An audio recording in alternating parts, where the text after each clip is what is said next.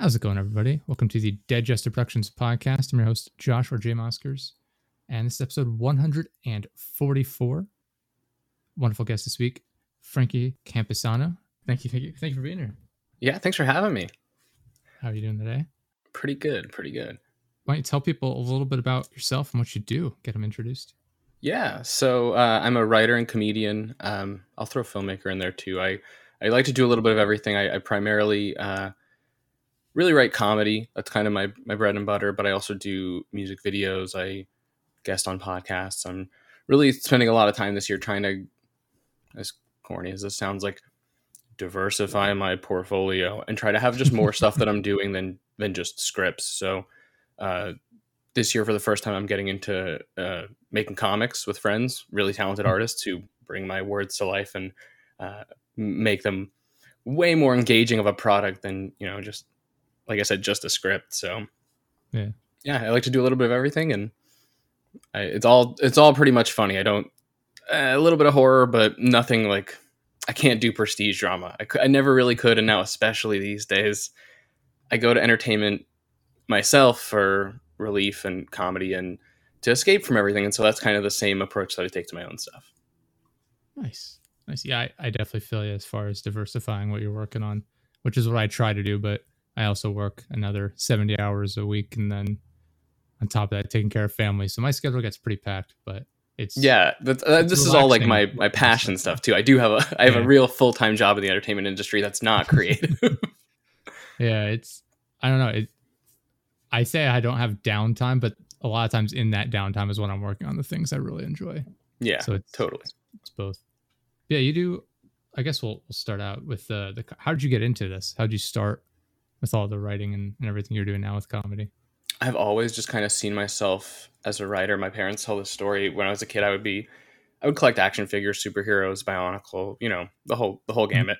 And my friends would come over to hang out. And again, like kids, I'll say like 3, 4, 5 years old. And I would play with a friend, and I'd have to say, here's what's going on in the storyline. I need to catch you up on the canon. And my parents were like, who is this kid? Like, what do we do with this? And I was into that kind of stuff. I was into those like long form storytelling and character arcs and all that kind of stuff in my own like free time and pretend games. That over time led itself to like, I think they're all white from the internet, but like Bionicle fan fiction and that kind of stuff. And, I'd always loved Batman. That led me to Teen Titans. That led me to mainstream comics. That led me to, non-superhero stuff. And so it's always kind of been a thing that I've come back to in terms of just writing and creating. And then it took me a little bit to find that comedy lane. I always kind of saw myself as a class clown and a goofster or whatever. But I only knew the writing part at first. So in high school, I don't know where this came from, but I wrote like 120,000 word novel. And it was this 16-year-old's take on a Christopher Nolan movie. It was dramatic and action adventure and spies and all this stuff. And it wasn't funny at all. It was deadly serious. And I kind of just took a step back. I was like, this doesn't even feel true to me. Like, I'm glad I did it, but this isn't my style. So then I kind of went full in on comedy when I went to college, and I had a comedy radio show. I wrote for the school paper doing a humor column. I did, we had a student television show that aired on local public access, and I got to be the showrunner for that and work in kind of like a mini writer's room and work on film projects as a film student. And everything I did was comedic. Except for one time I did try to do, in my senior year, I tried to do just a non-comedic horror film. And it was pretty prescient. It was based on a creepypasta that now feels very COVID era and pandemic isolation influenced, but this was before everything. And again, that one's just not funny at all. So I looked back on it, I was like, it's just not me. And I never did anything with it because I was trying something different. And every time I step out of that comedy zone, it just doesn't feel true to my voice and my style. Yeah. I remember writing when I was I guess it would have been middle school a lot more. I had a lot more free time then. And every day in study hall, I would be writing. And one of my classmates would also do the same. And we'd go back and forth and we'd share notes and everything. And I remember at the time my vocabulary was not as established as I have it now. And he would have you ever heard what is it called? Oh, it's the Inheritance series. I forget what it's called. Yeah, It's yeah, the Aragon. I yeah, think is yeah. what the first one. He was basically rewriting that book, like subconsciously. He didn't realize it, and I was like, all right, let's touch this up a bit. You help me with my vocabulary. I'll help you not, steal the entire plot of this book we enjoy. Yeah, and that's one But of those things that you learn more as you get more experience, that you just have to steal from two or three things at a time, and now you've made yeah, something original. there's that, and then you talking about having like a canon in Yeah. regards to like you playing with the action figures. I absolutely relate to that. And I know my parents would walk in and be like, I don't understand what's happening here. Why are the Power Rangers fighting with like the Zoids or whatever? It's like, yeah, I'm like, you wouldn't understand. It's pretty high tier narrative going on here. That for me, it got to a point where I would be taking characters from other toy lines to like sub in as characters that were never going to get a toy of their own, Yeah. um, or I'd be like seeking out like figures from shows or series that I didn't even care about, because it's like, well, that guy could kind of be, this tertiary Teen Titan that is never gonna, Yeah. it wasn't in the show, so we'll never get a toy, that kind of stuff. Yeah, it's interesting watching as we get older. Like I know I can only say about myself, I guess, but even though a lot of what I do changes, the core foundations of like my interests and how I, interact with my hobbies is sort of the same. If anything, you were mentioning how like you carried the like whole enjoyment of creating narratives, into your writing and everything like that. I kind of do the same with my content and the stuff I write, and my artwork and stuff like that. How were you able to finally channel that into a career as opposed to a hobby? Well, it came piecemeal, and I'd say I'm still in the process of doing it. Okay. So part of that was, I had written that novel. I knew I needed to go to school. I needed to get a degree. I needed to eventually pay bills. So I was like, Mhm. how do I do this? How do I turn this, goofy but serious novel into anything? And I thought, okay, well, I could get an English degree and um, probably become an English teacher, which I love. Every English teacher I've ever had, they've been really formative to my experience and my career now. But I knew if I was going to be an English teacher, maybe there's a lot of different things I wanted to do before that.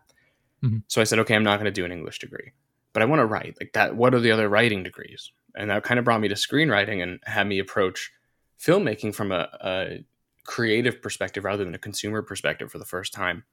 And I thought, well, screenwriting is just as hard to make it, if not harder than, prose. But if I sell one script, I'm going to make a lot more money than I would if I publish one book. Like that's just where the audience is.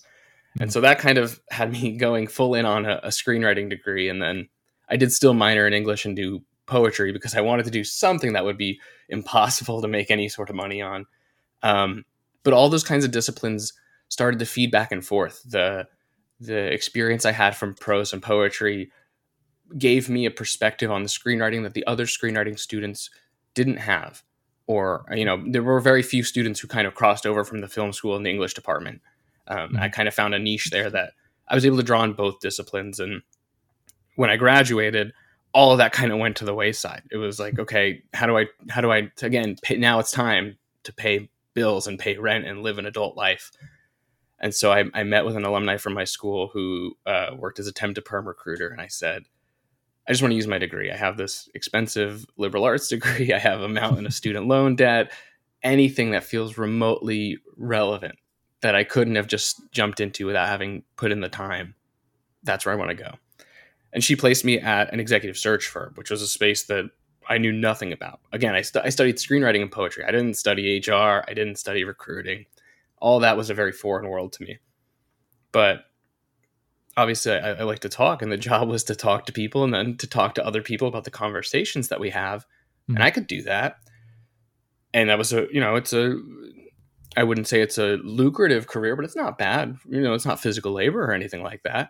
I took to it pretty quickly, but I knew that I wanted to be in the entertainment industry. And so that kind of began a long journey of because I was in the executive search space and I learned how to read a resume, how to interview, what the path of a successful executive looked like. I could kind of take all that in through osmosis, through studying and research, and then apply it to my own career with the goal of, yeah, if I could become an executive in a creative space, cool, but I really just want to be the creative. So I used that to kind of channel into the career moves that I made. So I left that executive search job and I went to Sony Pictures Classics in New York, which is the art house, indie film, international side of Sony. They did Call Me By Your Name and The Rider and a lot of really amazing films, all the Pedro Almodovar films. Sorry, Pedro. Very cool stuff that I would have never had exposure to, and like it was kind of a like a master class in this prestige level of the film industry that I really didn't have much exposure to at all as kind of just a consumer. It elevated my tastes in a lot of ways, and it exposed me to a whole different side of the industry that just doesn't get, the non-blockbuster side of it really. Yeah. But there I was just saying the names of movies as I called mom and pop theater chains to pay their unpaid bills. So nothing sexy. I was in the industry, but not really. And I knew I needed to keep moving. And that kind of brought me to NBC Universal, where I am now, but back on the executive search side, because I realized I could take these different experiences that I'd had working in the entertainment industry in kind of less sexy roles and working in executive search and trying to help folks launch their careers or build their careers. And combining the two was perfect for me because I already read Deadline and Variety, Hollywood Reporter, all that just in my spare time. I'm interested and knowledgeable about, just like we were talking about the deep layers of canon to whatever like game I'm playing. I still store all that knowledge of, this studio works with these partners and has these properties and blah, blah, blah, blah, blah. All that's just in my brain. So like if I could use that for my job, that's great. It's not just dead weight on my mind. And I also knew that the next step was getting out to LA, getting out of New York and moving west. And so NBC Universal really represented an opportunity to do that because I could get in there in a function that I'd already worked, put my head down, do the job, make friends, make connections. The actual act of doing the corporate recruiting would introduce me to entertainment industry executives, and the people that we ultimately don't hire are still going to be out there in the industry. So it was a way to not have to, put myself out there constantly and do networking events or whatever, but still just have a steady flow of new connections getting made. And I joined 6 months before the pandemic, went remote, then switched to the West Coast team, came out here, and now finally, 3 years in, I'm really able to say, okay, I've built credibility with my team. I've built credibility across the company. Here's what I'm about as a creative. Here's what I'm trying to do. And so the like pie chart of focus goes from being all in on the day job because I need to learn and I need to prove myself to now the other stuff starts to take the driver's seat, I guess. Yeah. Because I've earned that credibility and I've earned that trust that they know I'm not playing hooky, when I'm working remote or whatever. Like the job gets done, but I have this other passion that I can finally put in the spotlight. Nice. I think it helps too, like in any field, to know all the sides of it. Like you mentioned, working the jobs that aren't necessarily as focused on the things you'd be more passionate about. But I think in the long run, it can help having that information at least. I know with my experience working in marketing, like I work with businesses helping to sell their products, whereas in previous positions I worked with like universities, and I was in charge of like purchasing, and I worked with the professors and things like that, and I learned the ins and outs of what like the university side of things and the products like that. Whereas now I'm working on actually getting the products and selling it to people, and working with different businesses and things like that. So like I've been on the side of the consumer and the seller, I guess you could say. Yeah, I'm a lot with what I do. Exactly. I'm kind of doing the same thing in terms of I have my own creative stuff. I have my own passion projects. I'm, getting them into festivals, getting them into contests, doing well in those. But at the same time, I've got the day job where I'm working on the more like not self-promotion. I'm doing my job, but it's still a way to actively dedicate X amount of time a week to making connections, meeting new people, learning different parts of the business. And then on top of that, I call them extracurriculars. I read for festivals. I'm in a couple writers groups. So I'm always reading other people's scripts and giving development notes because it is that kind of like one informs the other. And if I can't necessarily, in the time until the writing becomes fully self-sufficient income, moving closer in my day job to, say, a creative development role is going to Mm. just, it all builds on each other, just like moving to Sony and then to NBC got me out here Yeah. to LA. And that was like, 40 chess of 2016. I was making moves to plan for what I'd be doing in, now 2022. It has kind of shown me that long game does pay off, and that, the patience and strategy over the, I want to move to LA and immediately sell a thing. Like, that's not going to happen. When it does happen to people, like, that's amazing. And then how do you sustain that? I'd rather bide my time, build my skills, and arrive at the time that I'm supposed to, which of course I hope is soon, but whatever happens, happens. I know I tell people in my friend group where if they're thinking about changing like positions or just a career in general, I always make it a point, like, try not to make just lateral movements. Treat each thing as a stepping stone, if anything. Don't think like, oh, this is I've like the water has found its level. This is where I'm at. It's like, use the skills you've learned to improve whatever it is you're going to do next, as opposed to just sliding off to a slightly different position or something like that, where it's not really an upgrade in some way. Yeah, exactly. I talk to a lot of folks about knowing when the right time to make a move is, and whether one more year in the current role is more valuable, the same, or less valuable than one first year in any other role. Sometimes that change of job gives you that momentum, gives you, we see folks boomerang all the time where they they're in a position for 5 years, leave for 1 year, and then come back and get like the promotion or raise or whatever that was eluding them for so long, and all they had to do was step out and come right back. But sometimes it makes more sense to stay and hit that 3-year or 5-year mark, because it just makes you that much more valuable to a company that wants you to stay at their place for 3 or 5 years. Yeah. It's sometimes like you see it in football or soccer rather a lot with players will be signed to a team. They'll go out on loan to gain experience that they wouldn't have otherwise gotten from the team they're signed to. And they come back with that experience and they're able to benefit the team more than they did before going out and getting that experience. Totally. And that's, go ahead. Oh, sorry, go ahead. I was going to say, that's like a thing that it's always in the back of my mind, that if I completely crash and burn in the creative side, that executive search, that recruiting experience, that's not going anywhere. I could go do that somewhere else in the entertainment industry. I could do that totally outside the entertainment industry. And that's a thing I didn't have in college, or, it wasn't part of my plan, but it's been a nice safety net that kind of is through the kindness of that first person who I connected with and helped me land that first role. You talked to briefly about people that go out and, they see success right away.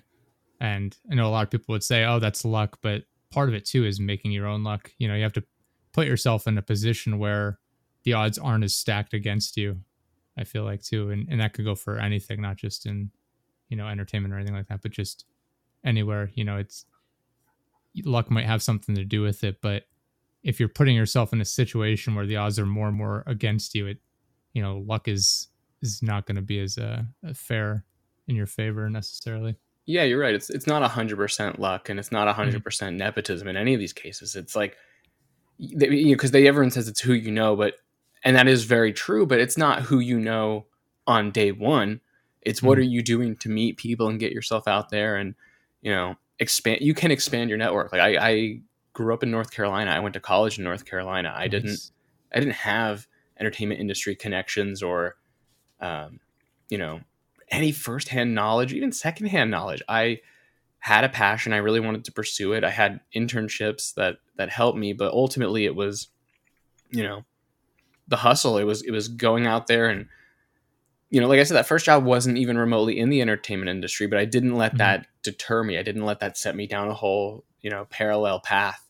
I used that to then angle my way into the entertainment industry. Like NBC has the Page program. You see it on 30 Rock with Kenneth the Page, and it's super competitive. Everybody wants to get into it. It's kind of we call it like almost like a graduate program where you're there for a year. You work in a ton of different departments. It's super formative experience. It's super competitive. Everyone wants that experience. I didn't come anywhere close to getting it when when I was at the right age to apply. And that kind of, it sucks, but I still found my way into the company on a totally different path in a way that, ultimately is the way that it's just going to be, if and when I break in, it's going to be because I did it my way. It's not going to be because I did or didn't do the PAGE program. Mm-hmm. Like you're saying too. I mean, I know people in my sphere of influence, I guess you could say, where their success, there's luck involved with it too, but it's like you look at their background, it's them working like crazy, putting in the hours, setting themselves up where it's not that much of a stretch to understand why they were successful, as opposed to just, kind of meandering along and hoping everything works out, which I definitely see other people doing too, where, that's why, I try and follow in the footsteps of people I know or family members where, it's been drilled into me since I was a kid by my grandfather. As long as I'm working hard and making the most of it, I might need some luck at some point, but it's not, it's not like I'm desperate for anything. It's like a success will come, but how much of it is somewhat luck based, but not nearly as much as it would be otherwise if I just kind of coasted. Yeah, and I mean, like, I fully recognize the privilege that I'm working with as a white male presenting person who was born in America. I have all, I'm fully physically and mentally able. Like, I recognize that put me closer to the goals that I want to achieve than a lot of folks, and I don't take any of that for granted. But it also is, there is a degree of strategy and hustle and work ethic. It feels like I'm still so young in my career, but I've been working since I was 14 years old. I've done everything from work at like a private boat club to work the drive-through window at McDonald's. I was a shoe salesman at Kohl's. I've been a line cook. I've done so many different things that are so far removed from the stuff that I want to do, but it's all formative experience. I wouldn't trade. Now looking back, I wouldn't trade any of it for anything else. And I've met people in the corporate world who haven't done jobs like that. And you can really tell who has kind of come up through the trenches and who hasn't.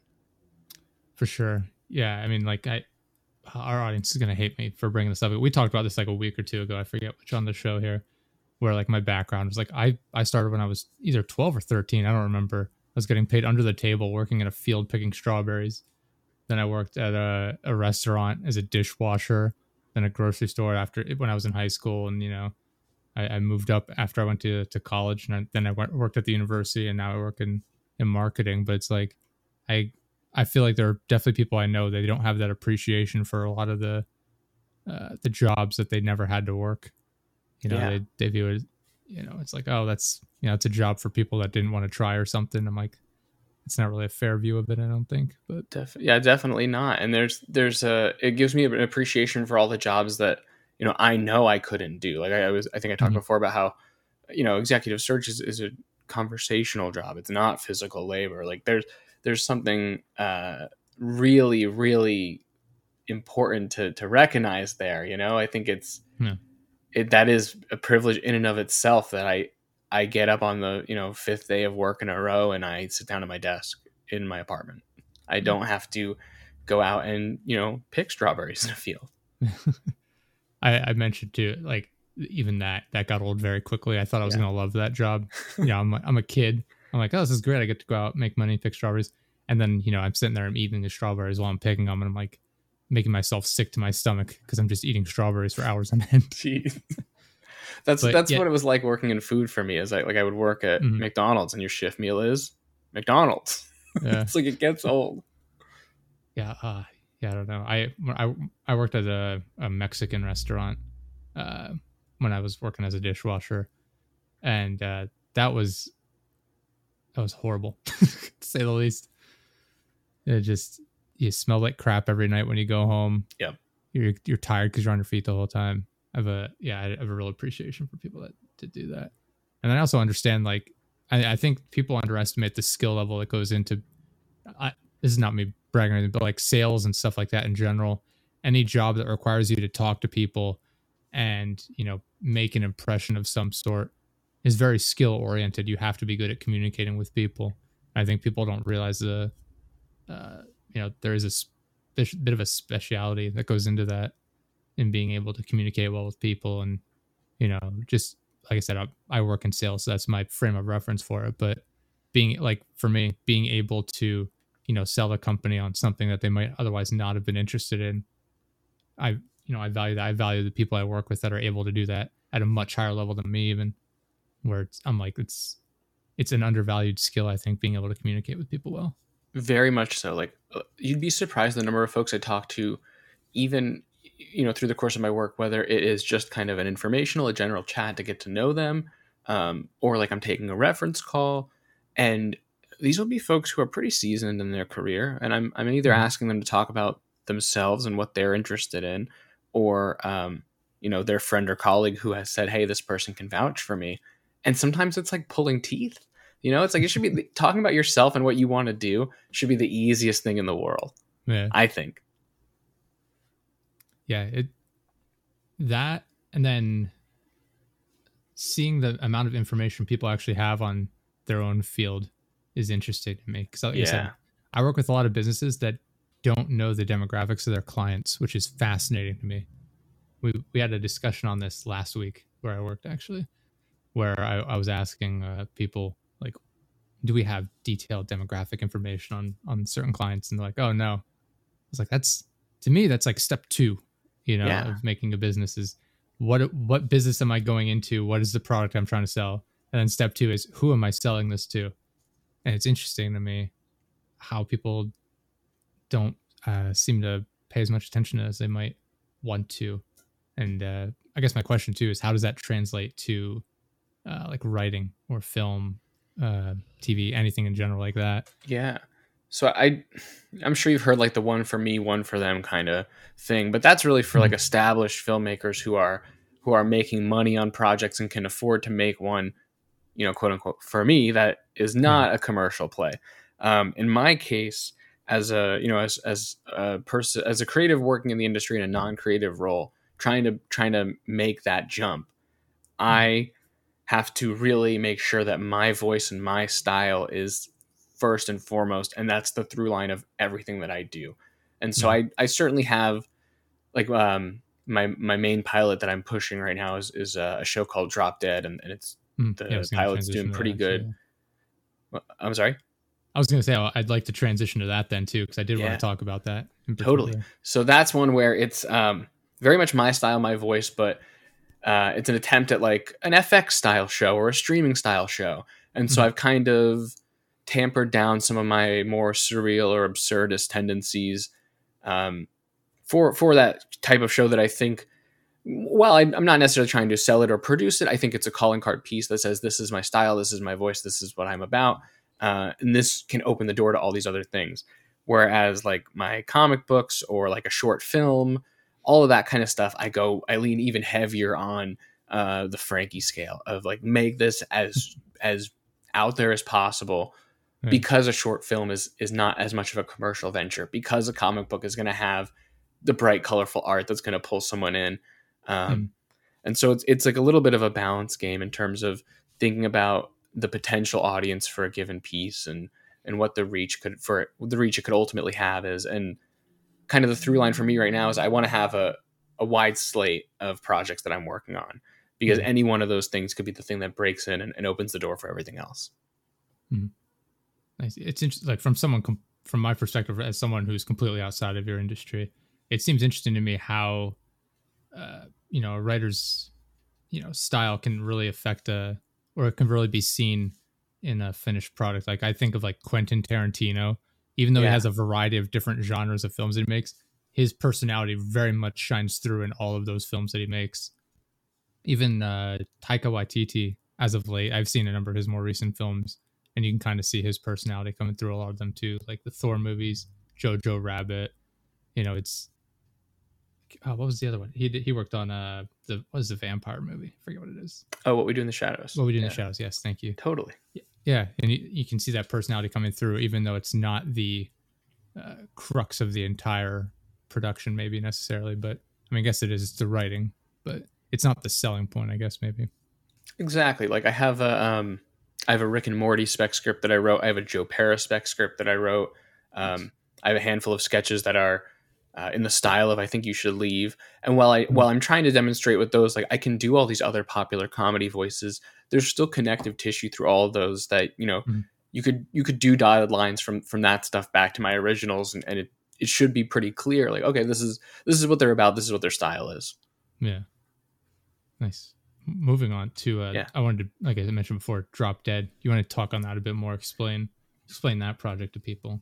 Yeah, so Drop Dead is a original dark comedy pilot. It is about a comedian who uh, has her big break, completely blows it, loses her shit on stage, attempts suicide, takes a long stay in a hospital, and comes back to find that she's now built up this extremely toxic audience from the set that went viral, and doesn't know what to do with it. Doesn't know, what the next chapter of her life should be like. And it's very absurd. One of the constructive criticisms that I got, and this was like, well, I won't beat around the bush. This was considered negative feedback I got on the script, was that it felt like my main character was from a drama, and that everyone else around them was from 30 Rock. And I was like, no, you pretty much nailed it. Like, that is the tone of this show. Because it's dealing with suicide and depression and mental illness and some of these heavier themes. That character, the protagonist, Sandy, is, her storylines are treated with the weight that they deserve. I'm not making light of these things, but at the same time, I'm not trying to make a depressing show. I'm dealing with heavy subjects, but it is a comedy. I'm trying to make you laugh. And so the other characters are all very heightened and surreal and absurd and fun. The engine for the show is essentially, at least for the first season, is the idea that in the lead up to the suicide attempt, she kind of, wrapped up all of her unfinished business, whether that is like giving her phone away to a stranger, giving, all these different kinds of things. And then we get to see now in the present how that all comes back to bite her in the ass. So like the woman she gives her phone away to starts texting Sandy's husband, and then they become a couple, and she starts texting Sandy's manager, and then all of a sudden she has this career and this momentum, and Sandy gets brought back to her old, returns to her old life, and finds that it's not even hers anymore. Yeah. Interesting. I'm pretty proud of that one. It's doing well in contests and festivals, and it's kind of my main calling card piece right now. I have a question. You mentioned the festivals. How does one get involved in festivals like that? In the sense of like submitting and being a part of them. Yeah. So over the past couple of years, a website has emerged, Coverfly, that is kind of the primary aggregate of, we'll say, larger festivals and contests, ones with more industry connections and outreach. For example, NBC Universal just did their Universal Writing Program and Universal Animation Writing Program and diversity initiatives, and they ran all of their programs through Coverfly. So real companies use this, and they're Coverfly's whole thing is like, we want to be the platform to identify and grow the careers of emerging screenwriters. There's also Film Freeway, which is a similar site that is a little bit more DIY, a little bit more mom and pop, in that, you could start a film festival today. We could do it in the next 30 minutes and then have it up there and people could submit. And so I try to do a balance of submissions to both, because for me at this stage, any one festival or contest is fine. It's really more that external validation of, hey, look, I won, or look, some of these festivals are vouching for the quality of this script, so that I could then leverage those wins and placements to get a manager or an executive or an agent or whoever to read my script. It's really just about all of these things can hopefully get someone to give it the time of day to see that I have something in terms of voice and style and writing ability. And then maybe they want to work with me or just establish a relationship. It's not necessarily my expectation that this then gets the show sold or produced or anything like that. I think that's, that does happen, certainly, but I don't think that's necessarily a realistic or worthwhile goal. Just like with the career strategy stuff we're talking about, I take the same kind of approach to my creative work. And so this is like, I put time and money and effort into this one, drop dead, to ideally build up enough credibility to get it in front of somebody who could do something with it, not necessarily to cash in. I think speaking to that point too, it seems to be one of those scenarios where, yes, you want to get it in front of as many people as possible, but the main goal is to get it in front of the right people. Exactly. Yeah. So I post sometimes when I win on Twitter or Instagram or Facebook, like, that's going to my friends. Facebook, it's going to my parents' friends. It's not really going to do anything. But on LinkedIn, whereas, because of my job, I'm mostly connected with entertainment industry executives and my peers, whether that's assistants or coordinators or managers, like entry and mid-level career folks who might be the executives of tomorrow. That's where I can post something and know, like, okay, this is actually, if it gets seen by 1,000 people, it's getting seen by 1,000 people who are in my industry. And I've been able to meet a lot of working writers and people who are at that next level or 2 levels above me, kind of, and really kind of establish, like, hey, I have something here, which that sometimes is obvious from the wins and contests, but then also they read it, they get to actually see for themselves if they like it. And then often we'll do like a script swap. I'll get to read their work. I'll give them my honest feedback and thoughts and development notes. And that, like I was mentioning earlier with the extracurriculars, that's something I take a lot of pride in. And so that's another great way for me to kind of really establish myself with these more seasoned writers, to show that I do have something to bring to the table. I think a lot of times we find folks who kind of have like one script that they're pinning it all on this one. And if that script is not great or not to someone's personal tastes, what can you do? And so I try to offset that by having a lot of material that I'm working on at any given time, and then just being really generous with my time and feedback. And I make a real concerted effort to help every project be the best it can be. Like if someone has asked me for notes, I have a responsibility to try to make this as strong as it can be based on what they've presented to me. And I treat it as seriously as if it were my own name attached to the project. Yeah.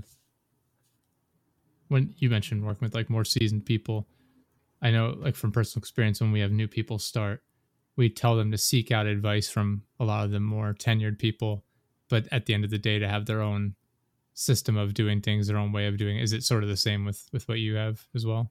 Yeah, I think so. Because I think it's similar to like just breaking in. There's not kind of a one size fits all solution, but it doesn't do you any good to not learn from what's been successful for other folks as well. Like I heard Cody Ziegler and Ify Wadaway talk about this. They're two really good writers and presenters. Cody just wrote a recent episode of She-Hulk, the one with Daredevil, which a lot of people said was the best one. But so they were talking about, how do you break in? How do you get a manager? How do you get an agent? All this kind of stuff. And it was super helpful. But my key takeaway that I took from that it's so good that I have to kind of even give them the credit for it. And don't want to lose sight of that this is their lived experience, is that even with a manager, even with an agent, it's going to be your friends who are writers who help you get those jobs that break in. It's somebody gets a job offer, they can't take it because they're working on something else, and they say, oh, Josh is perfect for this. Oh, Frankie's perfect for this. And then you get your first real opportunity. And then it's it snowballs, ideally. Nice. Kind of changing tones a little bit. Yeah. I noticed you do some like live stuff as well. You tried stand-up before? Yeah, I've done stand-up a few times. I've been really lazy about it. Like? Sorry? I was gonna say, what is that experience like? Oh, I've done stand-up in a handful of very weird scenarios, so it's like never the same experience. I did a set for about 30 students once, and I think that's the one that I have on SoundCloud. And God, it was almost 10 years ago, but I crushed it. Like I'm really proud of that set. It was a lot of fun. I had a lot of time to think about it.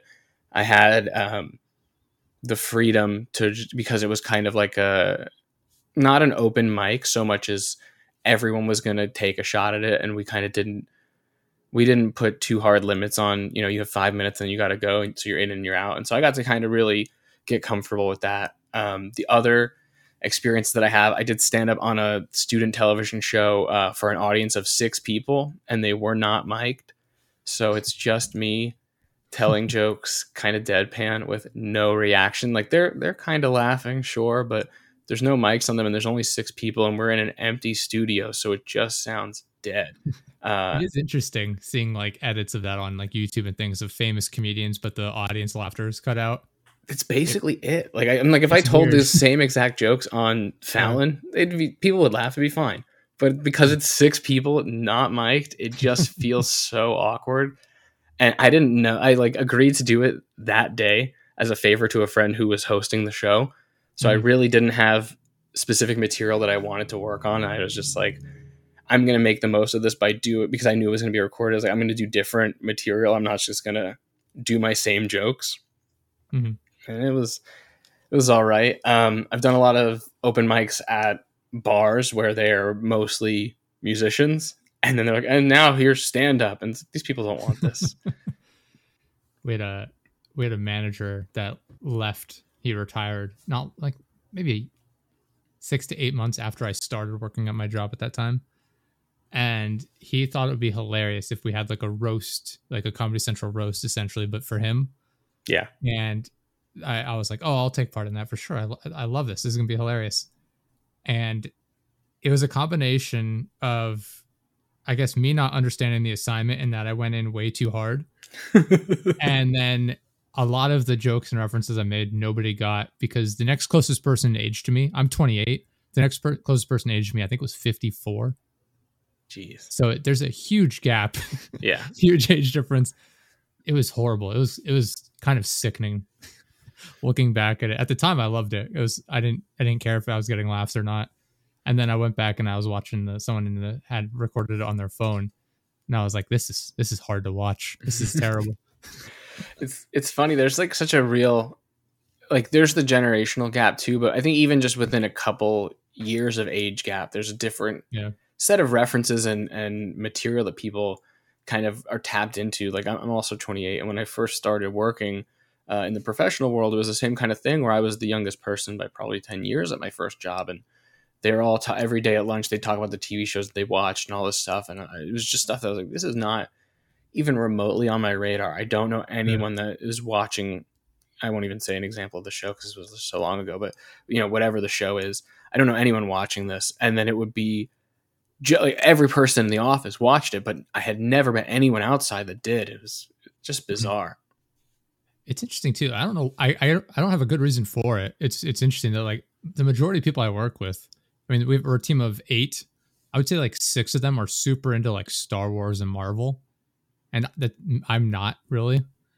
And so I think most of the things I watch, not that I don't really have a lot of time to watch a lot of things, but most things I watch in a reference, they just don't watch it. They don't know anything about it. And I don't get what they talk about. So even like when I do go into the office and I make like an off joke or something, it just goes right over everybody's head.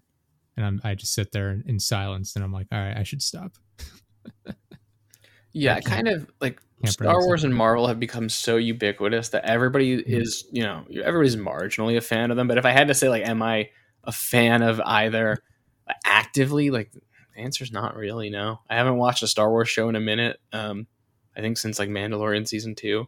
The last Star Wars I watched the MCU stuff, but like those I watched was Revenge of the Sith when that came out. Yeah, I saw Revenge of the Sith. I did see the Mandalorian. That, to be fair, you're right. You mentioned that.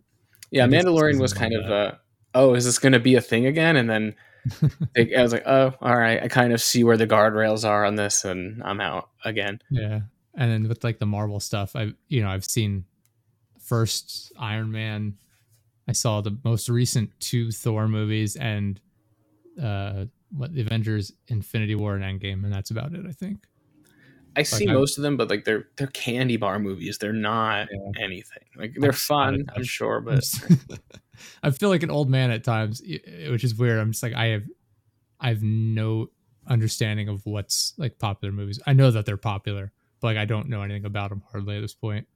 Especially the way this is not me saying it's a bad idea, but like the way they're kind of drawing on these lesser known characters as well and bringing them to the forefront. I'm like, I've never heard of this in my life. It's tough because like you have to either really push the character and then you risk people feeling like that the character is getting pushed too hard, or you don't push them enough and then they don't feel essential, so people don't care. And but like you mentioned earlier, and not that with She-Hulk, not that she's like an unknown character. Like it makes sense that she'd be famous, but like I don't view her as being up there with like Batman and Superman. You know what I mean? Like it's not quite as well known, probably. No, but I also think like Captain America and Iron Man weren't there Yeah, until the movies. So like I gotta give Marvel credit for recognizing yeah, for any sure. one of these, you know, B and C list characters could get elevated. Like we're seeing that on DC's side with Well, Guardians of the uh, Galaxy too. yeah, Like Guardians is a great they were example. not like unknown, but Yeah, I mean they were comparatively pretty damn like close to all the biggest unknown. ones. Yeah.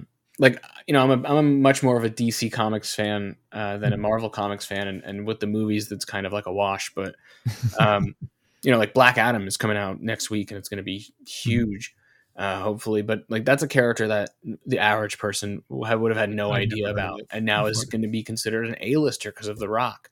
Or you Mhm. have John Cena as Peacemaker, which again, huge DC Comics fan. I talked about Teen Titans in the beginning, so this is like a lifelong, you Yeah. know, a fictional universe that I've just had a passion for my whole life. I'd never heard of fucking Peacemaker until John Cena was going to be in the show. And like, again, like all of a sudden one thing can elevate that character. And now he's not an A-lister, but you know, Mhm. he's way bigger than he ever would have been. And For sure. that could Yeah. happen again and again and again. Both universes seem to have innumerable characters they can draw upon if they want to as well. Yeah. The benches are so deep. What was the Werewolf by Midnight? I think is what it's called. The new Yeah. Marvel That's special. all right. It's different. It's black I and didn't white. see it, but It's I like saw a 55 thing. minutes. Yeah, I saw a thing where they had was it Swamp Thing? Swamp Man. It's Man Thing, who is And Thing. Okay. Marvel's version, essentially. Well, it's so the guys that made Man Thing and Swamp Thing were roommates, making them at the same time. It's like very, very funny. Yeah. And they both kind of said, "All right, we kind of both drew the same guy. Let's just take him in different directions." And they kind of did, but not really. I have no idea how he fits into the greater overall canon of Marvel, but like it's interesting to see them using those sorts of characters that outside of films wouldn't otherwise be elevated to such an extent. Probably, I don't know how popular Werewolf by Midnight is, but the fact that they made a film out of it, I don't know, speaks volumes to their ability to draw upon lesser known characters. Yeah, and I think it's cool to do like a Halloween special. I know they have the Mhm. Guardians of the Galaxy Christmas special coming out, and I think that's smart to take risks with these kinds of content that have that holiday hook because Yeah, you know I'm not this type of fan. Again, I wouldn't even self-identify as like a MCU fan, but there are going to be those people that are going to watch that Werewolf by Night every Halloween because it's the Marvel Halloween special. They're going to watch Guardians Christmas every Christmas. Well, I think it's holiday, but you know Mhm. every holiday season because that's the Marvel holiday movie. And I think that's smart, cynically, kind of for the Disney long game, because I don't know how many of these movies are annual rewatches, really. It is interesting how quickly some of the characters, like some of the big movies, like the characters and things like that, like the Iron Man movies that were huge. You know, Captain America did really well. Thor's done really well. It'll be interesting to see the longevity of a lot of them because obviously, how long Marvel's been around? Like the MCU's been around like 10ish years now, I think, right? Since 2008. 2008. Okay, so 14. Yeah. It'll be interesting to see the longevity of some of the films that are coming now because I feel like they're at the crux where they do have a lot of their big draws have kind of gone to the back burner a little bit as far as like the original Avengers team and things like that. And they're bringing up the new ones. They're still getting tons of views. They're still wildly successful. I'm curious as to how long they'll be able to last with the second string of characters coming up now. Yeah, that's why they recently moved. Armor Wars was going to be a TV series. Now they're making it a feature film, and it's going to start on Cheadle, and the fantastic Yasser Lester is writing it. And I think that's such a smart move because as a TV show, who cares? No one's going to see it. But as a feature film where you're saying like, hey, here is, if you're wondering what's been up with like the Iron Man corner of this world since he died, spoilers, here's all those characters together in a feature film, the extension of their storylines. And I think that's smart. And it gives it that same level of ideally attention and time and marketing push for for that audience. Like there are people who jumped on with the original Iron Man and kind of only stayed in that corner of that world, and that's fine. but then give them give them a product if they're interested. If that's the type of movie that would get them to come back after being kind of a lapsed fan, go for it. That's why I'm glad that they're doing Captain America 4 too with Anthony Mackie as Captain America, because they did Falcon and the Winter Soldier TV series, and that's fine, but I don't think it did the type of viewership numbers that character deserves. Like it's cool that you're gonna have a Black Iron Man and a Black Captain America, and they are those characters, but don't pigeonhole them to just being on Disney Plus shows. Let them be feature film characters. I think I mentioned it to my dad the other day too, where instead of I feel like one of the issues they could run into in anything now is they use a lot of shows like that, of like She-Hulk or Falcon vs. Winter Soldier. A lot of them are used almost as setup to the larger picture, as opposed to being a solid standalone product. Not that they're not good. Like I said, I haven't seen them. I don't know. But like I feel like that's what a lot of it is leading into now, where they're using a lot of TV shows as setups into their main products, where I feel like they should almost, I mean, again, I'm outside my area of expertise, but you think you'd want to focus and make sure everything is super well polished and great as a standalone product, as opposed to a throwaway bridge to your from one main product to another. Totally. And you can, the older films, while they had the interconnectedness, it was interconnected in a clear goal that it's building towards, not necessarily at the detriment of these films as standalone pieces of content or pieces of art. The originals, it was, okay, we're introducing each Avenger and their world and their lives, and then we're going to bring the team together. Then it was, okay, Thanos is coming, this world is getting more attention on a cosmic scale, and there are going to be consequences. Okay, we're building to that. Now, everything feels like it's set up for something, but there's not those clear markers of here's what we're building towards. It's just kind of, there is the multiverse, which, okay, but that doesn't necessarily, there's no narrative tension there. It's not like, I guess maybe it's that there's going to be consequences, but like every single one of these movies kind of feels like they're introducing, we're fucking around in the multiverse and things are never going to be the same. Spider-Man, Doctor Strange, like it's, but then everything is seemingly fine at the end. Like maybe there will be consequences, but I don't know. Seemed like in the older ones, the original, like the starting films too, the interconnectivity was relegated more towards post-credit scenes or like small little cameos, if anything, as opposed to the like the larger picture. It seems like everything now is the entire plot is based around connecting one product to another. Yeah. Like, I think I heard that the new Captain America is going to bring back the leader who was in the 2008 Hulk movie. Like, oh my God. I'm sure there are fans that are excited for that, I don't but remember which one that was. He's like he's not even the main bad guy. He is like the secondary scientist who is like texting Bruce Banner and trying to help him understand his genetics or something while he's on the run internationally. So a minor character in a minor movie is coming back, and it's going to be one of those things where, is that worth it? Is the juice worth the squeeze to bring back this character that you didn't do much with then? I don't know. They're making money hand over fist, so I really can't complain. I'm just bitter because I wish it was like 5 DC movies coming out every year that took over the monoculture.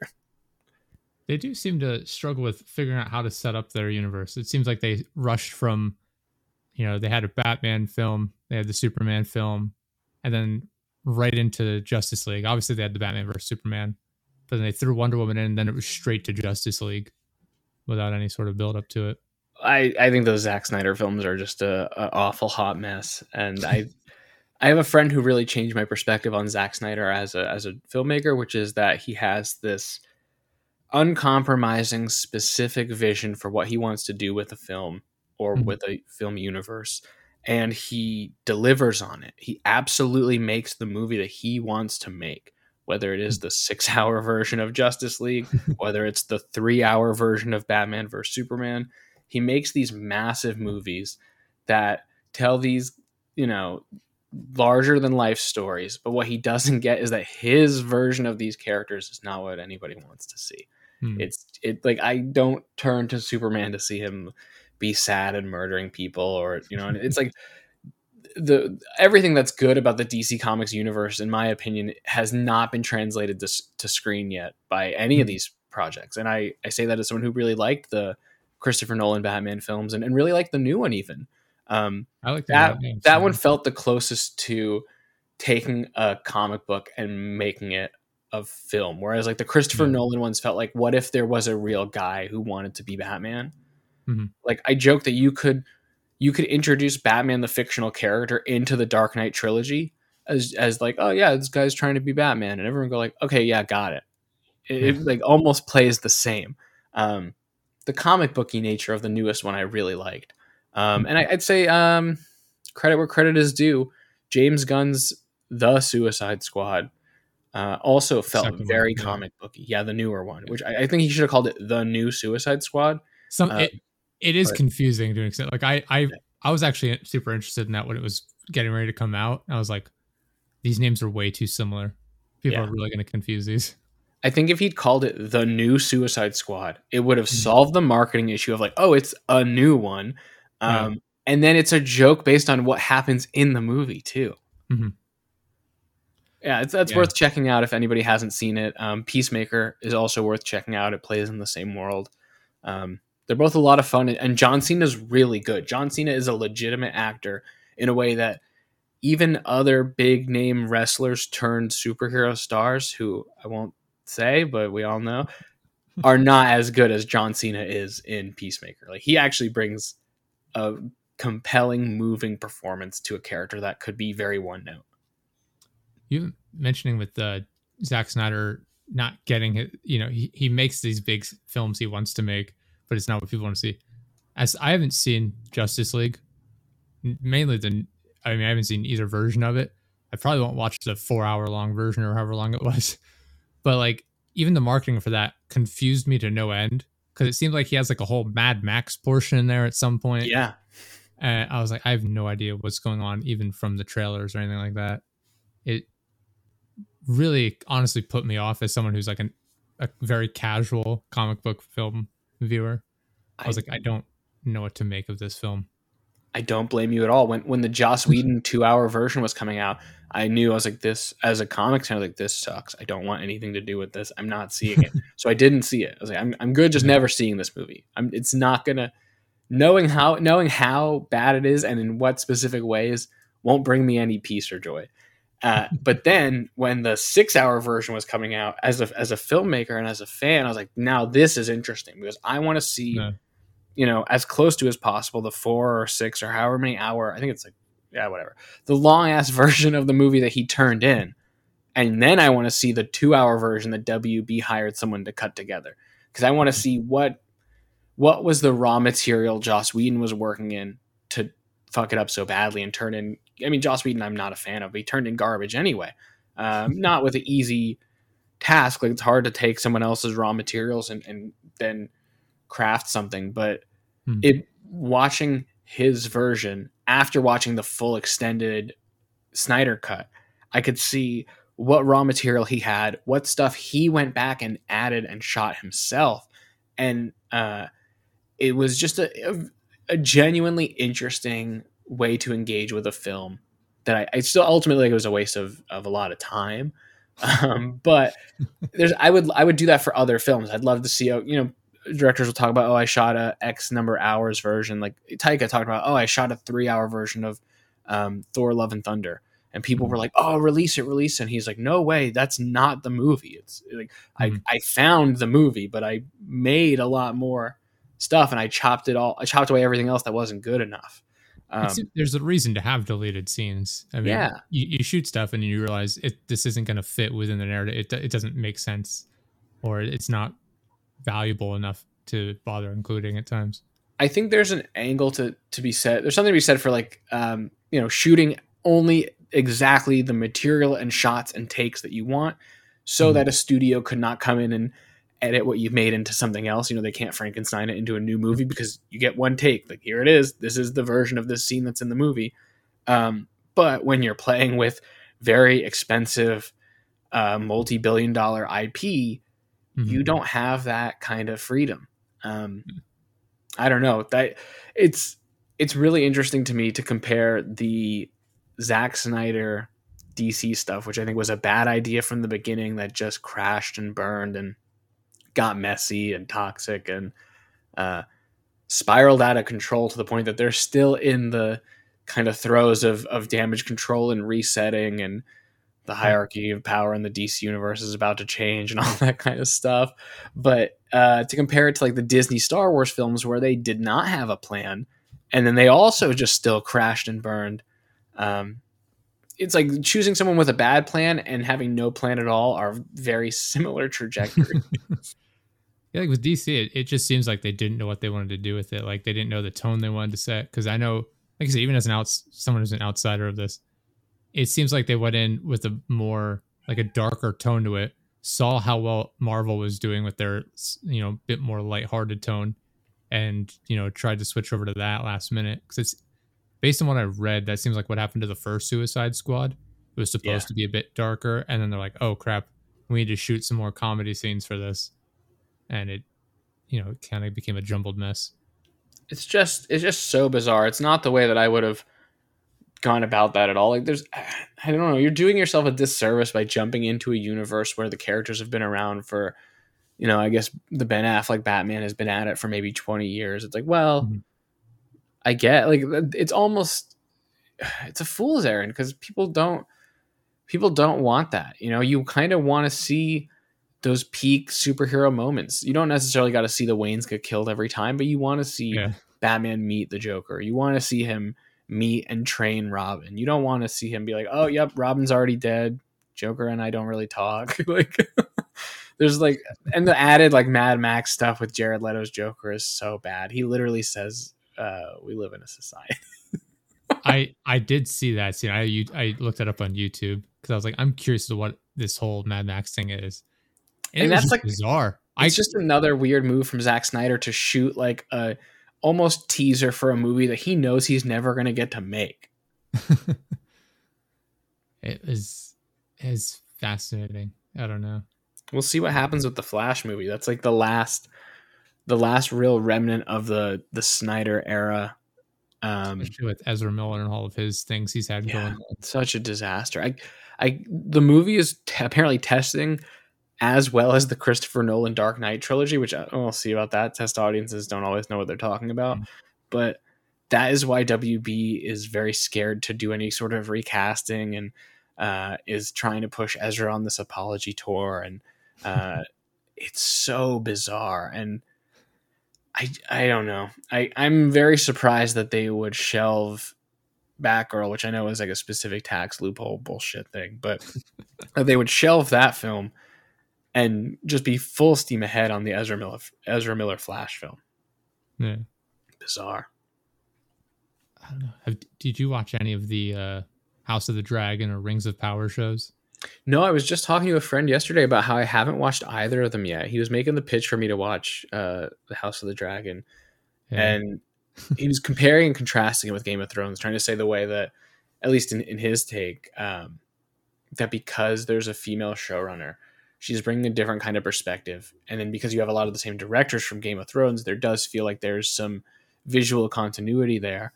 Mhm. Um, and his kind of like pitch for the way the first season has been playing out was pretty compelling. So I'm on the fence about checking it out. And then Rings of Power, I just have to spend more time and give it a real shot. Yeah, I'll start with House of the Dragon. Like that's way more of my. I'm a huge Game of Thrones fan.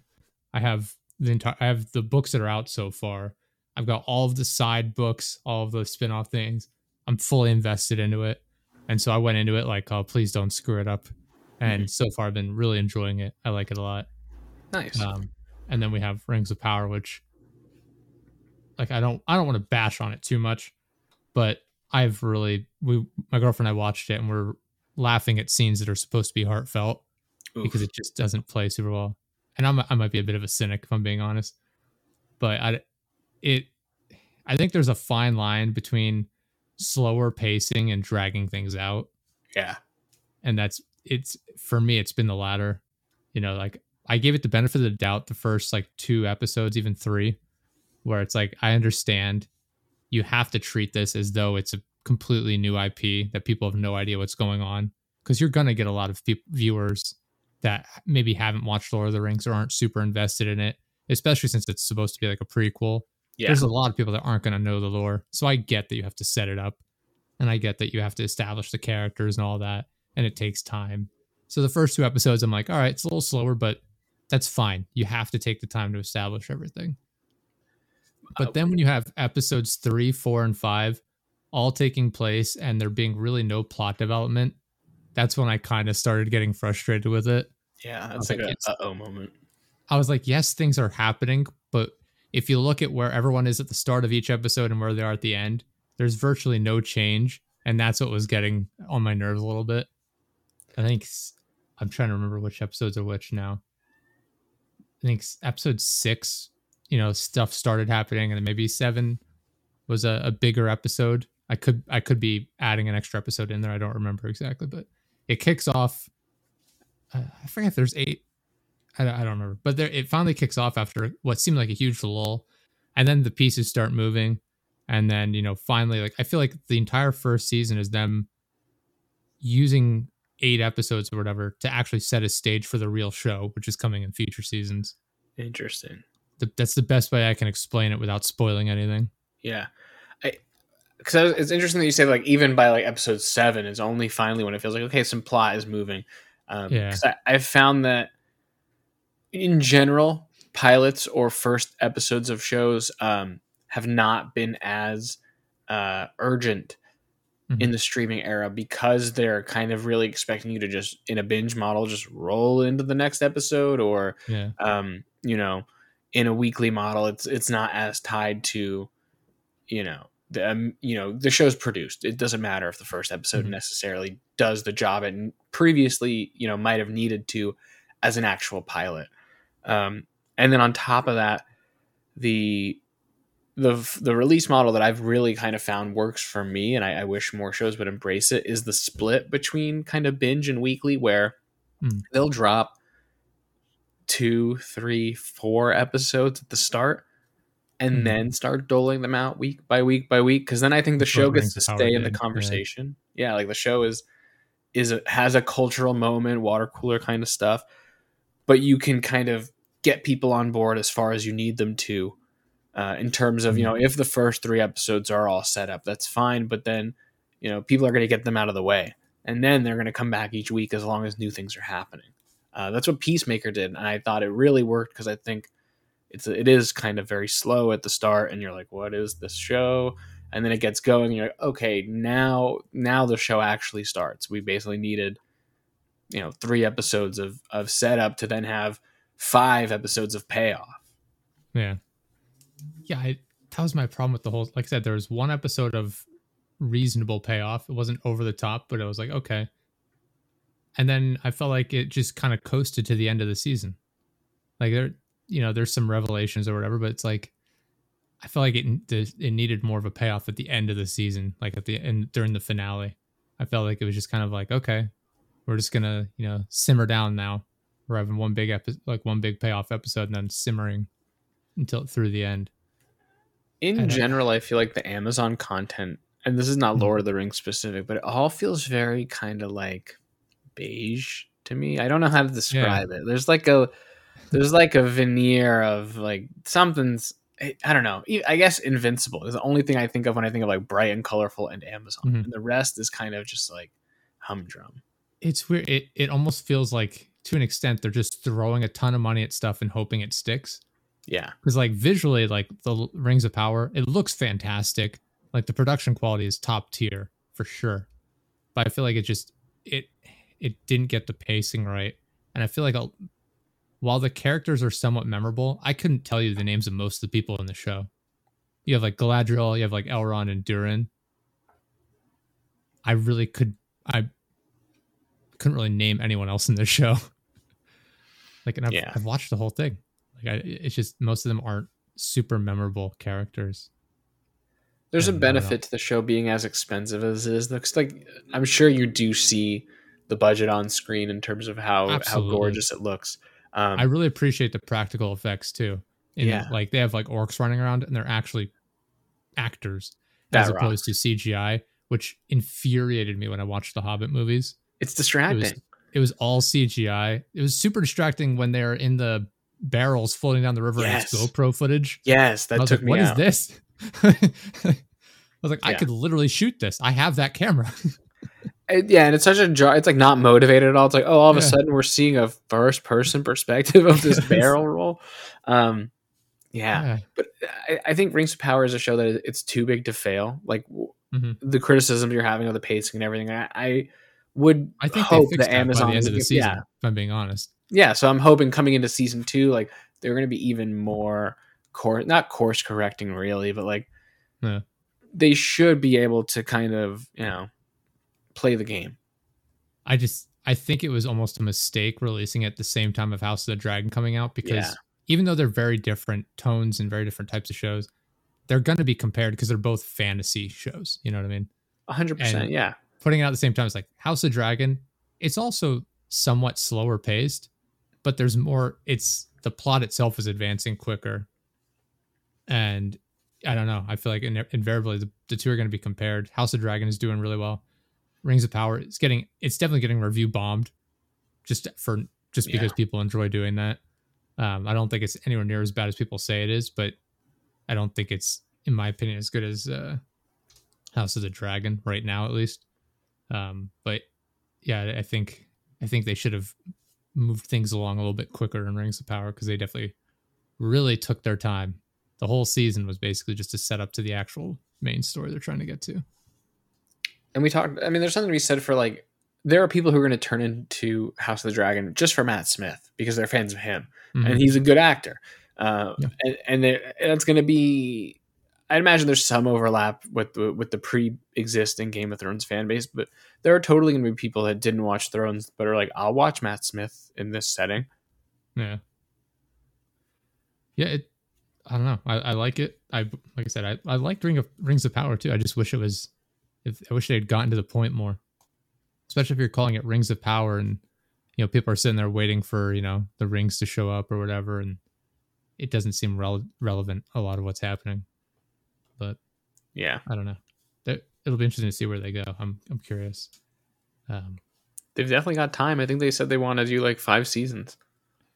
Yeah, I did like with House of the Dragon too. They're like, yeah, they're not trying to rush it too much, and it doesn't seem like they're also trying to drag it out too much. They said it's probably going to be 3 or 4 seasons, and in my opinion, I'm like, that's perfect. It's one longer book that takes place over a number of years. You get to where you're going to go. You're not dragging it out. You're going to end it at a reasonable time, as opposed to what they did with Game of Thrones, where the showrunners wanted to move on to make their Star Wars money, so they rushed it right at the end there, and everything kind of collapsed in on itself. Yeah, that's. I mean, the Schadenfreude of watching them, shoot themselves in the foot with Thrones, lose the Star Wars deal, pitch that horrible HBO show that then was that the show where they're going to have like something about slavery or something? I forget what it was. Yes, it was called I can't. Confederacy, and it was going to be just what if the South won, which is like the worst pitch for a show I've ever heard. And it was so, even the initial announcement was so problematic because they're 2 white guys, and so they partnered with a couple of married writers who were both black, and they were basically like, we're lending our voice and authenticity to this project, and we're gonna be represented in the creation of it from the get-go. It's like, but the idea itself is just you're stepping in shit. Like, it's not worth platforming that in any way, even as there's like no way to make that not have yeah. controvery around it. Yeah, like it's like make Man in the High Castle but a million times worse. And HBO kind of just was like, yeah, it's not happening. And it's like, yeah, it should have never been announced. Like, oof. But it just goes to show you, like, it's both like getting a good project like Game of Thrones, but then it is following through and sticking the landing, not just trying to go make your money. Mm-hmm. Yeah, I think the 2 of them are now going to work on the 3 Body Problem over at Netflix. Yeah, which will be interesting. I think they actually did a good job with Game of Thrones when they had content material, to adapt to TV. They were great at adapting, but when it came to actually creating the content, not necessarily from scratch, but essentially because they didn't have all of the materials there, that's when they really struggled because they didn't have the pacing correctly. They didn't have, all the material to work with. I mean, even they changed a good amount from the books into the show, but they did it in a way that made sense. There were characters that didn't appear. They combined some character arcs and stories to adapt to TV, and I think they did a good job with that. But the second, like I said, once they've lost, content to adapt from, is when they really started to struggle. And since the Three Body Problem, I think, is fully completed work. Yeah.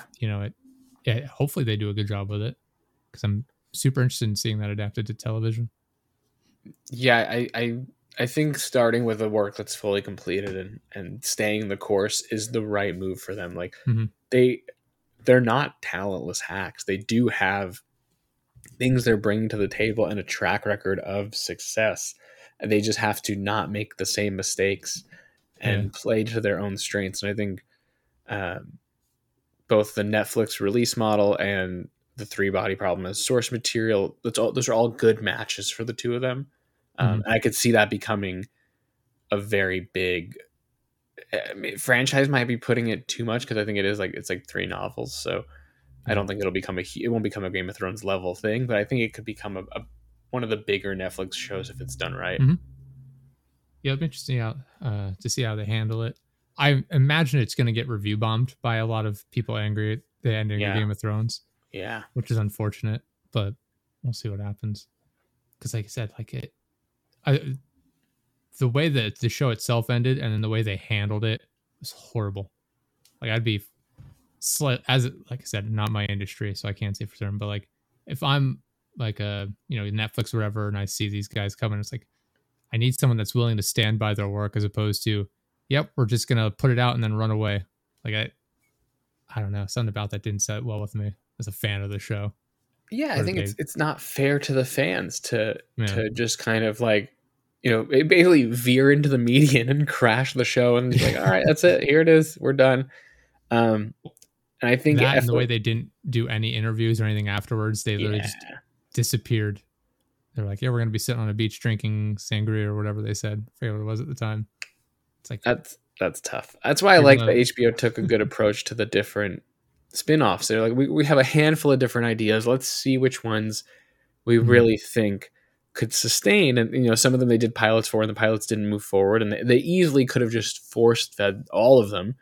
And instead they're like, okay, House of the Dragon is the one we're going to prioritize for now, and they're giving it the time and space to be part of the franchise, but very much be its own thing as well. And I think that's to their credit.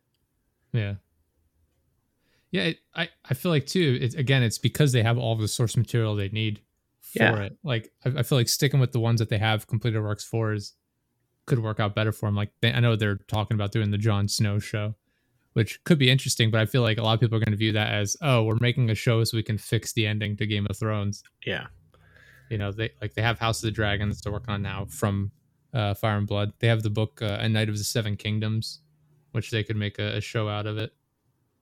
That's got a Dunk and Egg, or two historical characters in Game of Thrones, and then they come way after House of the Dragon. Like that, I don't know. I could see that as being a spin-off show that they do as well. Be interesting to see.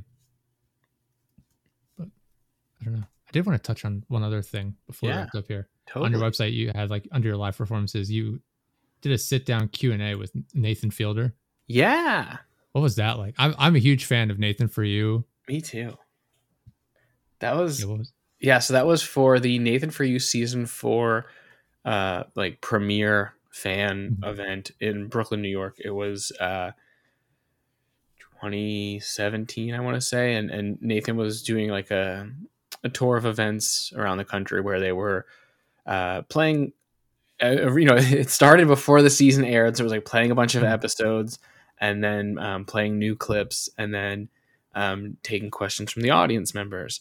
And the game was that if Nathan was going to take a question from you, he needed to bring you on stage and interview you first so that he could feel comfortable, feel like he knows you, and then you can ask a question.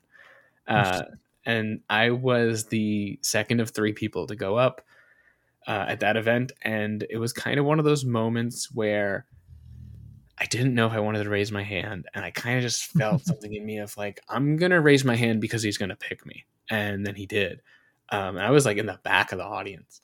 And so he brought me on stage, and he was like really busting my chops and roasting me. And I was trying to hold my own and play along, but also be funny on my own, and, not try to embarrass myself either, which is like a lot of different things to balance on top of, speaking to one of my heroes, a living legend, in front of a huge crowd of cool, judgy Brooklyn people. And it was fun. He is that guy. Like, it's the Nathan that we see in the rehearsal, I think is closest to that was not what the I show saw. I was expecting, but I love that too. Yeah, like he's it's that balance of like, he lets you a little bit in on the real person, a little bit more than Nathan For You, and that's what it kind of felt like at that live event.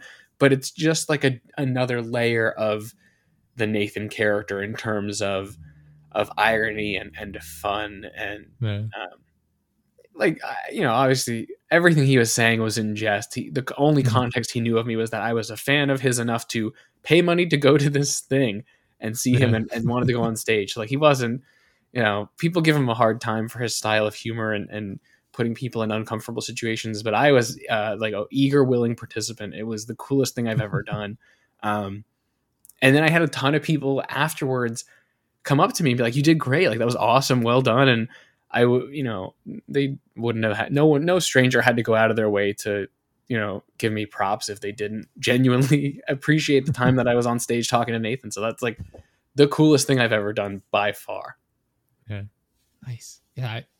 I saw it on your website. I was like, I gotta ask him about this, because that's awesome. Yeah.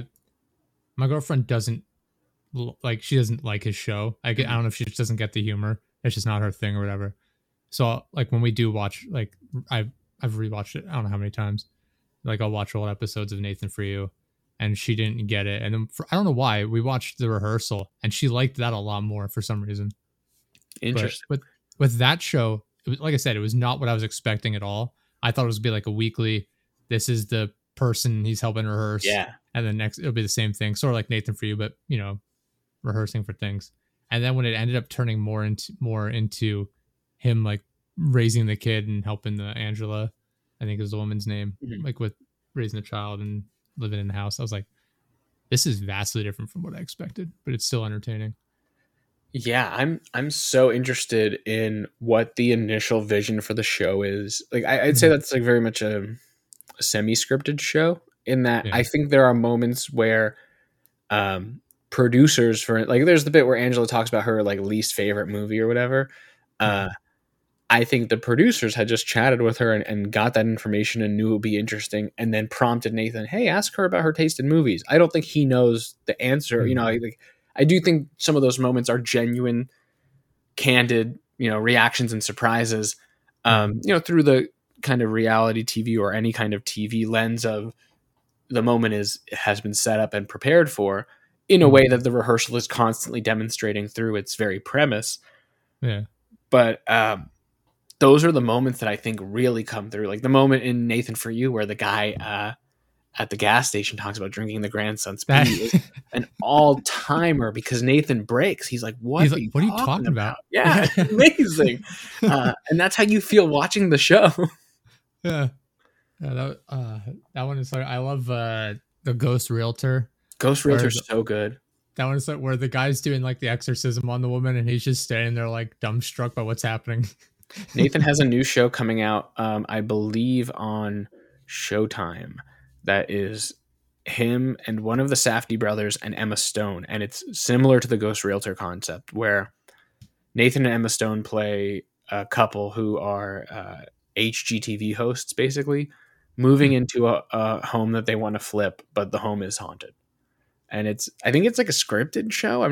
We'll see what it actually is when it comes out. But The Curse. Yeah, The Curse. I could only think like, okay, this is the escalation of the Ghost Realtor concept and idea, in the way that the rehearsal is an escalation of Finding Francis and Smokers Aloud, the episode of Nathan For You where he turns a bar into a like avant-garde theatrical performance.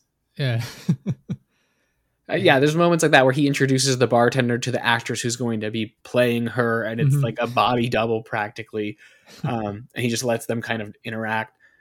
all of those are like, I think the very clear, like the light bulb moment for him of like, well, I can kind of do this formula again and again and do variations on a theme and dig into deeper places. It kind of Yeah. reminds me of when you find a visual artist, in my experience through Instagram, where you see something and you're like, oh, cool. They make like plates stitched together and like, Mm.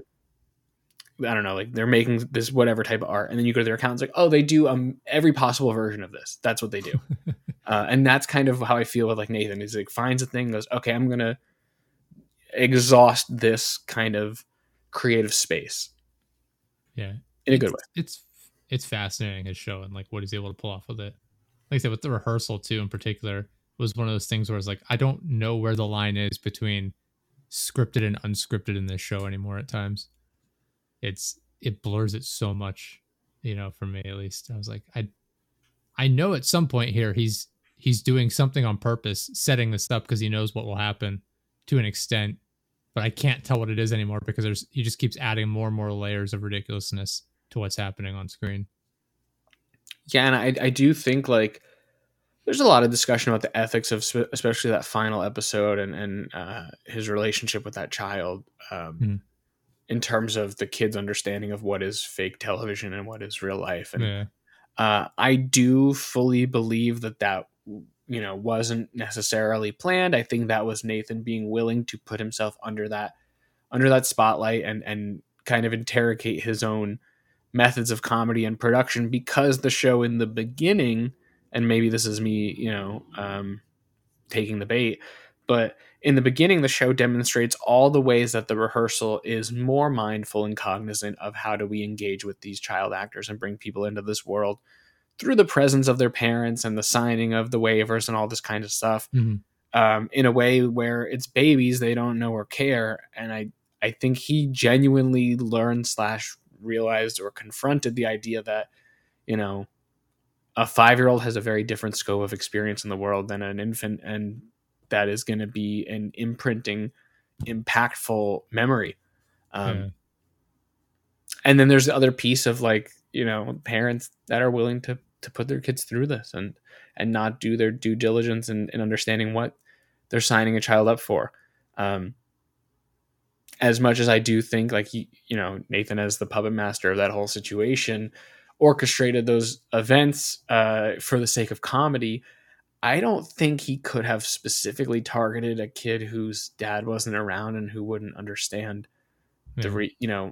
the game of the situation. I think that is like an unfortunate consequence of the concept. And I yes, there was value and merit in then exploring that space, but I can't go as cynically as to say that's what he intended, because Mhm. the kid is a victim in that situation, even though I think Nathan does as much as he can to kind of smooth that over. Yeah.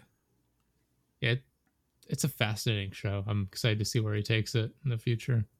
Yeah, I'm a huge like Andy Kaufman fan, and Nathan Mhm. pulling on those kinds of things is so good. And then even with this one, he's even pulling on Charlie Kaufman through kind of like the Synecdoche, New York element of the one-to-one recreations, which it's just adding to every gag. It's not really the point of it, but it just helps. Like the episode where they're in the Raising Canes, just so that they Mhm. could sponsor the build for that episode, was great. Yeah. Yeah. I don't know. I feel like he has one of those things where it's a very unique show. Like I Yeah, always find it interesting how people will break out and come up with a completely separate thing, because he got a bit of his break on John Benjamin Has a Van, I believe, right? yep, yeah, And then I can't remember the other guy's name, that he has a show where it's just him in New York City, I believe. It's not Nate Fielder, it's some yeah. other John guy. Wilson. John Wilson. Yes, thank you. Yeah, you're right. Yeah. Yeah, that was very interesting too, watching that. It was, yeah, I don't know. It's interesting seeing the different takes on it, and the ways people are presenting their unique projects like that and seeing the results. Yeah, Nathan executive produced How To with John Wilson, which Mm. is on HBO Max. Another great show if you like Nathan For You or The Rehearsal. Like I liken How To with um, like as when you work in New York, you live in New York, commuting, you might see something on the subway or on the street that is like the craziest shit you've ever seen, and then you go in and you tell your coworkers about it, and like it's the only thing you can talk about all day. This is like 30 minutes of those moments back to back to back to back to back. Yeah. And I really like the way that on John Wilson they'll take this unrelated footage or like a clip that is kind of funny on its own, and then juxtapose it with narration that adds even more of a joke, or sometimes adds a joke where there's not one inherently. And I think you can see that style then get reapplied in the rehearsal.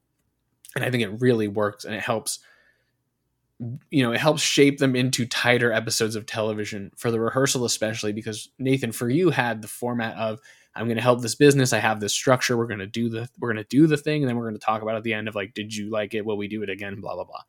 The rehearsal doesn't have that built in. So the narrative and the narration really have to do a lot of the work to make it feel like a cohesive whole. And I think that kind of juxtaposition of narration with what you're seeing in the John Wilson style really, really helped the rehearsal. Yeah, I'm curious. I'm interested in a lot of those types of shows coming back, because like I said, my girlfriend watches a lot of like the Netflix like drama series. She likes like the Haunting of Hill House style shows. Yeah. Is it Mike Flanagan? Is that his name? Yeah. I think, yeah, his show. She just watched, what's it called? The Watcher. Ooh, that's really interesting. That's an interesting show, because that's based on a real situation in New Jersey, not far from where I lived when I was in New Jersey. It's pretty crazy. I think they've taken a ton of artistic liberties creating the show, but the concept is still neat. Yeah, the family who it happened to sold the rights to Netflix, and they were like, please change the name, change the family, but whatever, and they like cashed out. Which the real story, like it's I don't think they even moved into the house in the real story. Oh wow.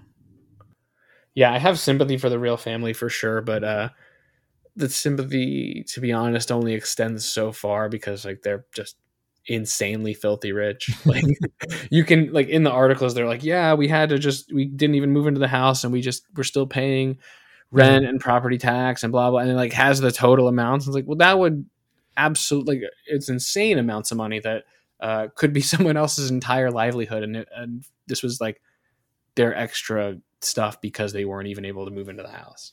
Yeah, it's like Woody Harrelson in Zombieland wiping away his tears with money. And they still live in that town, which is pretty wild to me. I would have moved if I was going to not live in that house. I would not live in the town either. I'd get out of there. Yeah, that's just me. But maybe they didn't want to leave because that's obviously what the Watcher wanted. I guess. Yeah, it's such a weird story. I've got bits and pieces of that show. She binge watched the entire season yesterday. I think it was only like 7 episodes. So I got bits and pieces that I kept wandering back and forth from the office here onto the kitchen and back and forth. And then, if I'm not mistaken, like the main real life twist was that the family who sold them the house had also gotten like a threatening letter from this guy and just didn't tell anyone. And then they found out, and they're like, okay, well, we're suing you because you sat on that information. Yeah. Yeah. What I gathered walking back and forth was, everyone could be like watching you, and rich people have it hard. Yeah. What I got in like the combined 20 minutes that I saw passing through the living room. But yeah, I don't know. There's a lot of interesting shows coming out that I'm excited for. And I don't know, especially going into the holiday season, we'll see what happens. Yeah, it's always a good time for content once the fall hits, and like as much as there's just an overwhelming amount of content to sift through, and there's stuff that doesn't get the push that it needs or whatever, like beyond that, all filtering out all the noise, there's still never a shortage of good stuff to watch. Like I'm not one of those people who could ever be like, I don't have anything to watch, I don't know what to do. Like my list of shows I need to watch, movies I need to watch, games that I have purchased and not played or even opened is so long. The backlog is so long that I can never be kind of content with boredom. I'm like, I have to, I just watched It Follows for the first time, and I was like, I waited almost 9 years to see this movie, and I just for no reason other than I just did not block off the 2 hours to sit down and watch it until I saw Smile, and everyone said It Follows was the better version of Smile. So I was like, okay, time to see It Follows. You actually watched Smile? Yeah. Well, I have AMC A list, so I'll see pretty much everything in theaters. Like for Okay. the Marvel movies, I'll see them, but I'm seeing them in 3D IMAX and How um, did trying to make it how'd you fun. how'd you like Smile? So The Ring scared the shit out of me as a kid. I saw it when I was 8 years old, and it genuinely traumatized me for a long, long time. So Smile being kind of in that style was very appealing to me. The original short film, Laura Hasn't Slept, is like 11 minutes. It's really good. It's that core scene that we see in the trailer where Yeah. the girl goes in and talks to the main character who is the therapist and says like, "Oh, I can see it," blah blah blah blah. That is they built the whole marketing around it. That short film is so strong, and I wish that all of Smile was that strong. Um, and I especially the ending needed to be like another standalone short film, basically. And the ending, I think it was bad. Their marketing for it was interesting because I saw that people like standing around at baseball games or Yeah, something, smiling and stuff. I was like, it's interesting. I don't know that it gets me to want to see your film though. I was seeing trailers for Smile all year, and it was good, but it wasn't the best horror film I've seen this year. Like I really loved Nope. I have a soft spot for Men. I thought Men was really good. Um, I liked Smile more than The Black Phone. I thought The Black Phone was a better movie, but Smile was scarier. And then I saw Barbarian twice in theaters. That is by far the best horror film to come out this year. Barbarian is so good. I won't say anything about it because you should see it blind, but blind and with a big audience if you can. It's very, very fun and very not at all what I expected based on the trailer for the movie. Okay. I feel like I'm so hit or miss on horror movies. Like my go-to example is with Insidious, the first one. Okay. I really liked the first like 80% of that film where it's like there's like spooky things happening, they can't explain it, and they're just trying to figure out what's going on and how to keep themselves safe. And I was all for it. And then at the end when he goes into like the other realm or whatever, that's what took me out of it. Like I'm all for I like the what is it, like the secrecy surrounding what's actually happening. I think I enjoy that more than having like the monster or like the scary part of it, so to speak, just right in your face. Like I feel like that takes away from it, in Totally. my opinion. Yeah, I think a lot of movies like if the answers are less exciting than the questions, Mm, then maybe don't give us the answers. Like yeah. there's a great movie called Mandy, which stars Nicolas Cage. Mhm. Going into it, the only thing I knew was that it's the Nicolas Cage chainsaw movie, and so I was like, okay, I'm in. And the second half of the movie is the Nicolas Cage chainsaw movie, but the first half is this trippy, meditative, occult, like tone poem. It's very challenging and unconventional, and you don't get any answers as to what's going on. It reminds me of Hellraiser at times. It's got like really crazy visuals, no explanation, barely any kind of like baseline reality to kind of like pin to. Yeah. Um, and then you start to get answers in the second half, and you get these characters who go from being these otherworldly, scary, full of potential boogeymen to being like, oh yeah, those are just these like bikers who took some bad acid. And it's like that's not an interesting answer. Like I Yeah. don't care. That's how I was with Insidious. Like I said, I was like, oh, you don't know what's going on. You have like these like the form appearing in the painting behind him. All of a sudden, you have like the guy pacing back and forth outside the window, and then all of a sudden he's in the room.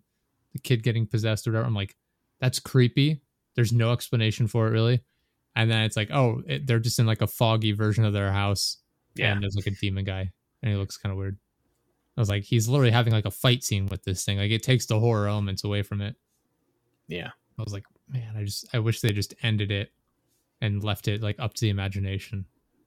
Because I think a lot of times that it's almost a better way of doing it in any film. Like you don't need to answer every question as long as it's not incredibly relevant yeah. necessarily. Like It's like if you, I go ahead. I was gonna say like if you leave it up to the imagination, the audience is gonna fill in whatever they think the most entertaining solution is to the Yeah, answer. Like they get to fill it in the best way possible. totally. Like I love Hereditary. It's probably my favorite horror film of Mm. all time. certainly of the past few years. And I think the ending just gives too much of an explanation that I'm not that interested in. There's a beat right before the ending where, mild spoilers for Hereditary, a character has jumped out of a window, broken their neck. A dark thing takes over their body. They kind of like lurch and get back up and start staggering towards a treehouse, then start climbing up the ladder of the treehouse. And there's this otherworldly red light coming from it. And it's spooky and it's scary. And I wanted it to just end right there. I didn't know or care what was in that treehouse. It was scary. It was fun. It was like, you know, the ambiguity of, is he possessed? Is he alive? What is he doing? Was fun and weird for me. And then in the actual movie, he just like climbs into the treehouse, and there is an ending that gives like a lot of lore and context to the rest of the film that you're like, I pretty much got it. I didn't need to see this scene play out. I could have just assumed that's the scene that was going to play out.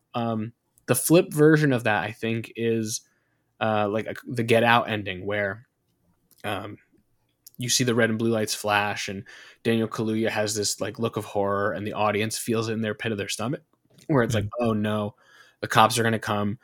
They're going to see this black man. They're going to arrest him. They're not going to believe him, and his life is fucked, because that's an all too real situation. And then the reveal of, no, it's his friend from the TSA, and he's safe and it's okay. That is the way to have your cake and eat it too, because every person in the audience pictures the bad ending when they see that happen. And then Jordan Peele goes, okay, but it's a movie, so here's the good ending, and you can leave and go back to your lives and not just like be in a shitty dour mood. Like if Get Out had done the alternate ending, I think people would have just been like, well, yeah, that, not that the movie sucks, but like that chain of events does happen, and that does suck. Yeah.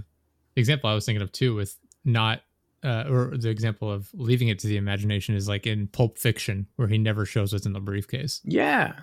It's like, there's nothing he can show, he can like put in there that makes it better than what the audience comes up with on their own.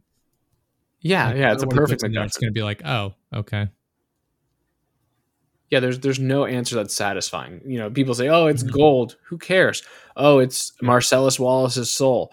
Okay, that's interesting, but that's not in the movie at all. You know, like that's not in the text. So it's just bright. We don't get to see it. All the characters agree it has a value. That's fine. That's all we need. And the funny thing is seeing the behind the scenes thing where it's just a light bulb. It's a light bulb. Yeah. Yeah. There's a great Community episode where they do that's true. Yeah. Pulp Fiction birthday party, and then it's not even the real. Yeah, and then it's not the real briefcase anyway. It's like it is just a prop. Yeah. Yeah, I don't know. I don't know. But anyway, I've had a blast talking. I don't mean to wrap it up so suddenly, no but worries. If there's anything else you wanted to touch on before we call it? No, let's say folks can find me on Twitter or Instagram. I'm at Frankie the Fourth with the number 4 on Twitter. I'm at Classic American Cool on Instagram. And then if you want to see my old stand-up, my comedy videos, I do music videos, I do a lot of different stuff. It's all at www.frankiecamposano.com. And you can tell that I am an elder millennial because I still say the www. You should start adding on the HTTPS. Yeah, I'll give the full URL. Yeah, all the links will be in the description as well. Thank you so much for joining us, man. I appreciate it. It was a great time. Thanks for having me, Josh. I'll be back anytime. Thank you. Yeah. And again, everyone, you go check out deadjesterproductions.live. That link will be in the description as well as all of our sponsors. Go check them out. And it's been episode 144. Thank you, everyone, for listening. And we'll see you next time. See ya.